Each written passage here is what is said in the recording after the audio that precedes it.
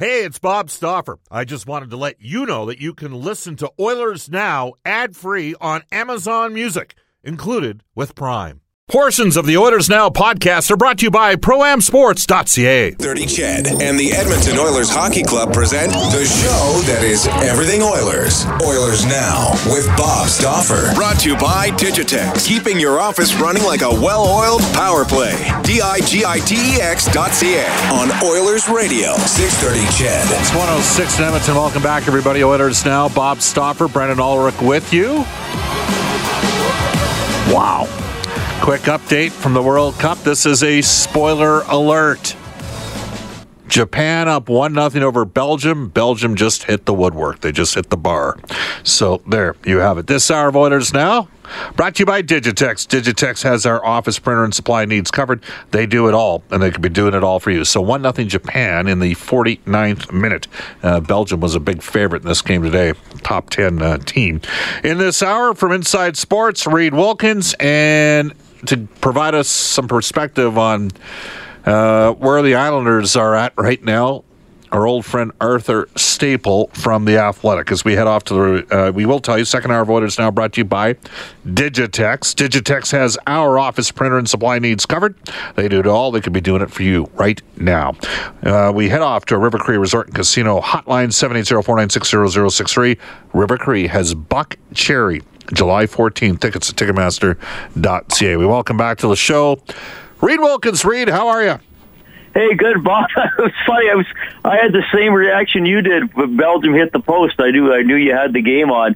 Man, I watched most of the first half, and what was it, 85% possession for Belgium, maybe more? Yeah. And then Japan really had that good scoring opportunity late in the first half, but I think if it would have gone in, it would have been called back on offside if they would have gone to the replay. And then they get a break and a great shot just barely inside the post. But this has been all Belgium, and I assume it's going to be all Belgium for the last 40 minutes of regular time, or if it goes to extra time. They've just been clearly dominating and better possession, better passing, and Japan's blocked a few shots. Goalie made a couple saves, but man, what a counterattack for Japan. This would be a huge upset if they hang on. Well, Belgium's got three of the best players from the Premier League on their team, right? Like, they've got three of the probably top 20 players in the world on their team, but they're chasing right now. De Bruyne was the player of the year this year in the Premier League, and Eden Hazard has been a terrific player for a while. A lot of people think that he'll end up with one of the two Spanish giants, with either Real Madrid or Barcelona. And then Romelu Lukaku is a gifted, center forward that can really score. So, anyhow, that's soccer. You and me had not a long day, an interesting day yesterday. The less is more perspective for the Edmonton Oilers, and maybe it's funny. You have that limited cap space, Reed, and wow. Oh. Well, now Belgium's in trouble. Spoiler alert, Japan has scored again. It's 2-0. So, anyhow, here we go. Reed, in past years, we've done shows, and the Oilers have signed guys like Ference and Fane and Pouliot. Obviously, Sekera in 2015, 2016, Milan Lucic. But all was quiet on the Western Front yesterday until Edmonton landed Tobias Rieder, which for me was a surprise. Give me your thoughts. Well, yeah, I would have thought he would have been able to maybe get a longer deal than a year, but he said it in the interview. He wants to come in and hopefully knock it out of the park, and then go to the Oilers or go to free agency and say, hey, look, I'm a guy that can play higher up in the lineup or contribute more if I'm with better players, and maybe get a bigger deal. It seemed from talking to him that he's pretty excited to be on the same team as Leon Draisaitl. Both German players. They've played internationally together before. He referenced talking to Leon earlier in the day. And I wonder, Bob, if he gets the first look on Draisaitl's right wing in the preseason. I think they're going to start Nugent Hopkins, McDavid, and Ratty together. And I wonder if he gets slotted in there on the right side off the hop ahead of somebody like Puljujarvi or even Yamamoto, or I don't know if they would move Cassian up, but or I don't think Aberg is the first choice to go up there, or if that's going to be the number one competition in training camp is who is Draisaitl's right winger, and I think Reeder will get as good a chance as anybody. I think Yamamoto has the most potential out of those three guys to be a point producer, and I know that Puljujarvi was drafted way higher than Yamamoto, but you kind of referenced it earlier, Bob. I'm still not sure what Jesse Puljujarvi is. Is he a sniper who can finish? Well, he shows flashes of that, but then it goes away. Is he a playmaker who can forecheck and free up pucks and then get it into the scoring area? Again, he's shown flashes of that, but it hasn't been there consistently. I think Yamamoto thinks the game better than Puljujarvi, and that gives him an advantage. But for this year, could Reeder, because of his speed and maybe enthusiasm to play with Draisaitl, could he be a guy who barges his way into the top six? I think that might be the most competitive position as we go through a training camp in the preseason. What's interesting to me, Reed, with Ratty is he had a good close to the season, but he's never had an impact at the start of a year anywhere he's been, which is a sign of what? It's a sign that he hasn't trained the right way. And this is his chance. He's got a one-way deal at $800. Nugent Hopkins believes in him. And Nugent Hopkins and McDavid appear to be starting, are a tandem here.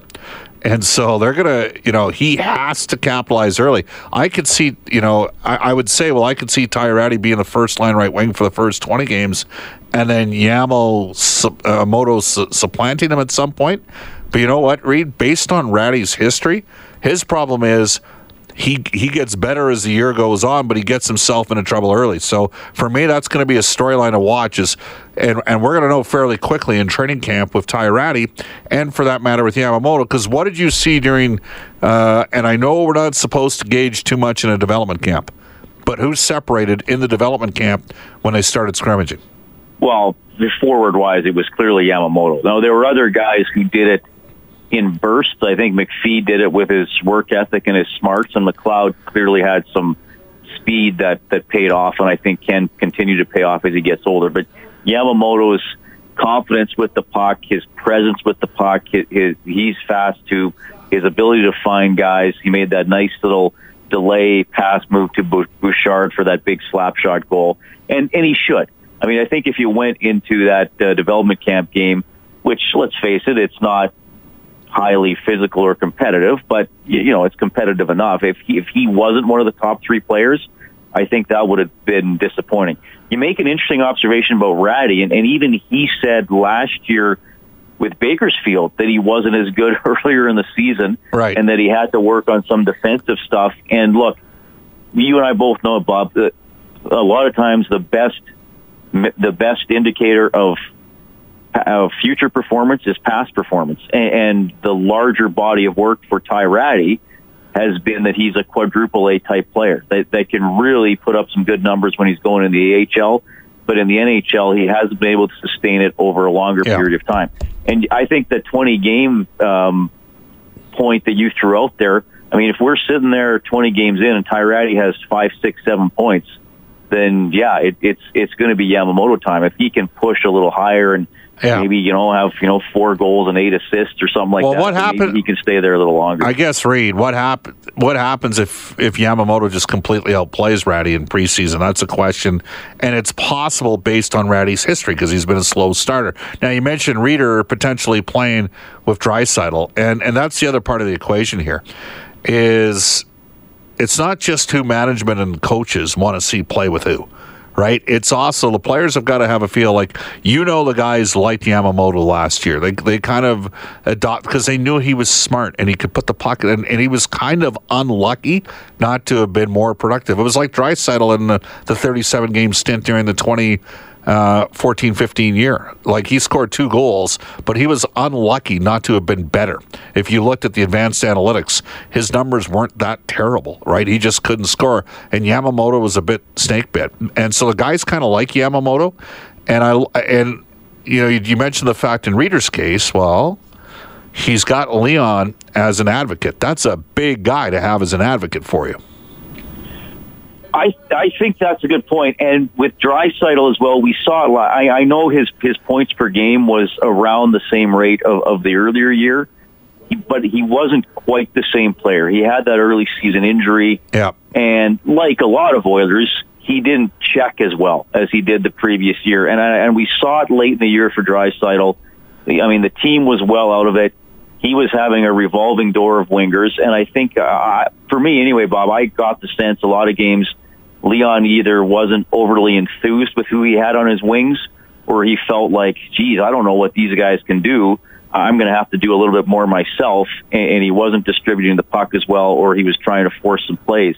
I think if Leon gets back to that level where he really trusts his wingers and he feels if he gets them the puck, something positive is going to happen or the puck's going to come back to him, then that elevates his whole game. Because when I know Leon has the size, he's pretty good in face-offs, he's a great passer, but the games I really remember from the playoff year were, yes, of course, games he got points and big goals, but where he almost looked like a shark going in there on the forecheck or twisting guys off pucks or using his body to protect pucks, and one of those guys who would welcome contact while he had the puck to free up his teammates. So, you're right. If he and Reeder want to play together and share that enthusiasm for it, then they could force the coach's hands to put them together. Well, and hey, Leon played a fair amount with Lucic and Aberg.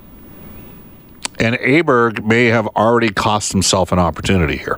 Even though he had a decent start, he couldn't sustain it. And then Luch, I mean, we know what the numbers were. 1 goal in the final 48 games, minus 18. And that, down the stretch, we saw Draisaitl basically go from plus 8 or 9 to minus, I think, 10 by the end of the season.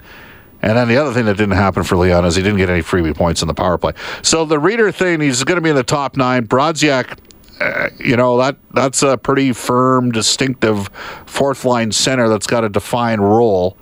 And that's going to provide some opportunities for some other guys, including Kara, who I think could end up on the, because I don't think Puljujarvi-Reed has to play in the top 6 to start.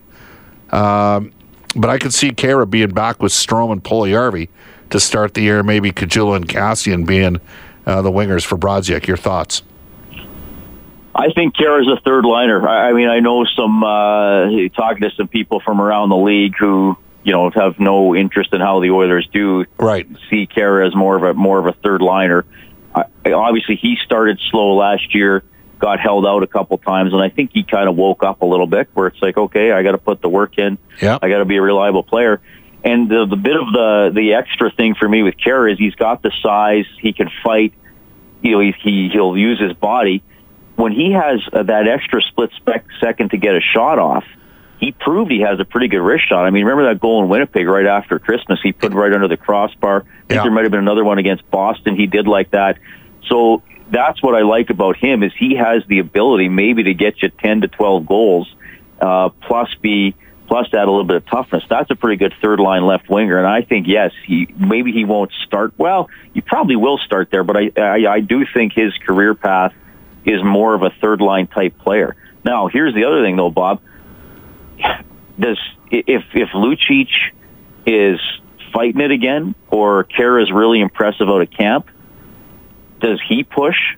I mean, is there any possibility in your mind that Draisaitl, Kara, and Reeder could be a line if Luch is struggling, or they choose maybe to shelter Luch a little bit with expectations and have him start in more of a third-line role? Because Lucic finished that way, right? He was down to more 11, 12, 13 minutes late in the season. That could be another combination. You know what? It's a valid point. My argument to that is I think they need to get him engaged from day one. Oh, sure. Right. For the contract, they need him to be top 6. That'd make him feel like he's important for sure. Which means he's going to get a shot again, though. Yeah, which means he's going to get a shot back on the first unit power play as well. Bob Stauffer, Reed Wilkins with you. Reed, of course, with Inside Sports and the Oilers Radio Network. Reed, let's briefly talk about Calgary today signing late last night James Neal. Your thoughts on the moves that the Flames made? Well, I've always liked Neal. I mean, the guy just continues to score, right? No matter where he is, he's going to get you 25, 30 plus. I just think he's a good all-around player. He can forecheck, and that helps Calgary. I mean, again, like a lot of the deals, can you question the length of the deal? Sure. Is he going to be as good near the end? We don't know. I think those are valid questions, somewhat similar to the Oilers signing of Lucic. Derek Ryan, I love Derek Ryan. I mean, I got to interview him yesterday. I'm thrilled for him as a person. I was surprised he got that much money, Bob. Same here. I mean, 3 years. Same here. A little over 3.1. No, I'm happy for the guy. And I remember when Letestu signed 3 years ago, he said it in the interview, it's a life-changing amount of money. And I'm sure Derek feels the same way. But I guess it proves that if someone goes to bat for you, you never know when it's going to pay off. He had multiple offers, Reed, at 3 times 3. That's what, you know. Well, and I guess with I was going to say with Peters, the relationship goes back to junior. Peters was a big part of giving him a shot in Carolina, and good for Derek to make the most of it. Now, maybe, not seeing every single Carolina game, maybe I'm underestimating Derek's impact. I mean, his point production was decent. I think did he get up to 38 this year? Or he would have been 4th on the Oilers in scoring last year. Yeah, well, I mean, that's so there you go. So maybe I'm underestimating him. And also his intelligence. I mean, a reliable player, you can put him out in any situation and maybe doesn't excel at it, but you don't feel like you're putting himself at a disadvantage. So again, a little surprised, but if you're saying there were multiple offers, then maybe I'm underestimating him a little bit. But I think Calgary, I don't know, they're going to be interesting to watch. I think that getting Lindholm and Hanifin, those are guys who maybe aren't at their peak yet, and maybe 2-3 years from now, we're going to be saying, man, did that ever really pay off for Calgary? I don't know if it's going to be a huge payoff this season, though. Yeah, it'll be interesting to see. And one final thought, not like the Toronto Sports Network needed to talk about the Leafs some more, but they were fully justified yesterday with the Maple Leafs landing John Tavares. Is this a super team being built, Brent? In terms of, with the arrival now of Tavares to complement Austin Matthews, and they've still got Marner and Nylander as well up front. I find your super team angle really interesting, Bob. We're going to have to keep talking about that, maybe do more on that throughout the summer here. I think offensively, that has the potential to be one of the most potent offensive teams maybe since the lockout wiped out the entire season 12 or 13 years ago. I mean, the power play, they should have 2 really good power play units. Obviously, the 3 centers down the middle. I mean, how many Matthews, Tavares, and Kadri, how many goals could they combine for this season? What's the over-under? Like maybe 110? Is that a stretch? No, one guy could get 40, 40, and then a couple guys 35. Why not? I mean, I could see Kadri getting 25 to 30, but I could see Matthews scoring 40 to 45 and Tavares scoring 35 to 40. So I think the question with the Leafs is going to be the defending. They couldn't keep up with Boston's pace and energy through most of that series. They took it to 7 largely because of Anderson. And I think the question now with the Leafs, Bob, and the Jets, they're now in the Oilers storyline from this time last year, right? How many people are going to pick the Leafs to win the Cup? Well, they went to number 1 today, in Vegas. And same with the Jets coming out of the West. I mean, 2nd overall, went to the conference final. Now the question is, can their goaltenders do it again? I think especially in Hellebuyck's situation. And how do they manage the expectations? How do they handle that first little skid where they go 0-3-1 over a 4-game stretch? How does it affect their confidence? Because clearly the start battered the Oilers' confidence last year. So those 2 Canadian teams, the expectations are elevated. Can their attitude match it over the whole season? What do you got tonight coming up on Inside Sports? Blake Dermott's going to pop on to break down the latest Eskimos game. We'll have more on the Oilers free agency. I think Brendan Ulrich's helping me out with a couple of guests tonight, and Jason Moss is in with Morley from 7:30 to 8. All right, great stuff. Thanks, Reed. See you, Bob. It is 1:25 in Edmonton. You can text us at 630 for Westlock Ford. If you're looking for a new vehicle, go see Paul Olson at Westlock Ford. Check out their great selection today at westlockford.com. Worth the drive to get your new ride. We will get to some texts when we come back on Oilers Now. When you want to fly your Oilers colors with fan gear or outfit your fan cave, there's only one place, ProAmSports.ca. Jerseys, apparel, headwear, and memorabilia from your favorite players and teams. Whether it's the NHL, the CFL, the NFL, MLB, or more, Pro-Am Sports are your fan cave specialists. And if it comes with a Pro-Am Sports Certificate of Authenticity and hologram, you know it's 100% authentic, hand-signed memorabilia. So no matter who you cheer for, Pro-Am Sports has got your guy. Visit their Edmonton showroom on St. Albert Trail. Fill your fan cave at ProAmSports.ca. That's ProAmSports.ca. This is Milan Lucic from your Edmonton Oilers, and you're listening to Oilers Now with Bob Stauffer on 630 CHED. 128 in Edmonton. Spoiler alert. It was 2-0 for Japan. Belgium has scored on a terrific header that caught the Japanese Gardien a little off kilter, and we got ourselves a 2-1 game in the 70th minute. You can text us at 630. Bob, what are the chances that somebody offers Sheets, Austin Matthews, or Mitch Marner? That text comes to us from Grand Prairie. Highly unlikely is what I would respond to that. Highly unlikely. Nobody gets offer sheeted anymore. This text from Evan out of Abbotsford, BC. Bob, do you think that Patrick Maroon might be waiting to see if the Oilers can make a trade to clear space for him? Well, I think Patrick Maroon, there's only one guy that gets traded, and that would be Milan Lucic in that scenario that Patrick Maroon, if you're suggesting that. I will say this. Patrick Maroon is represented by Alain Waugh. Alain Waugh also has Kyle Brodziak, Mark Letestu, Chris Russell. I think in a perfect world, yeah, Patrick Maroon would like to see that happen. I just don't see that happening.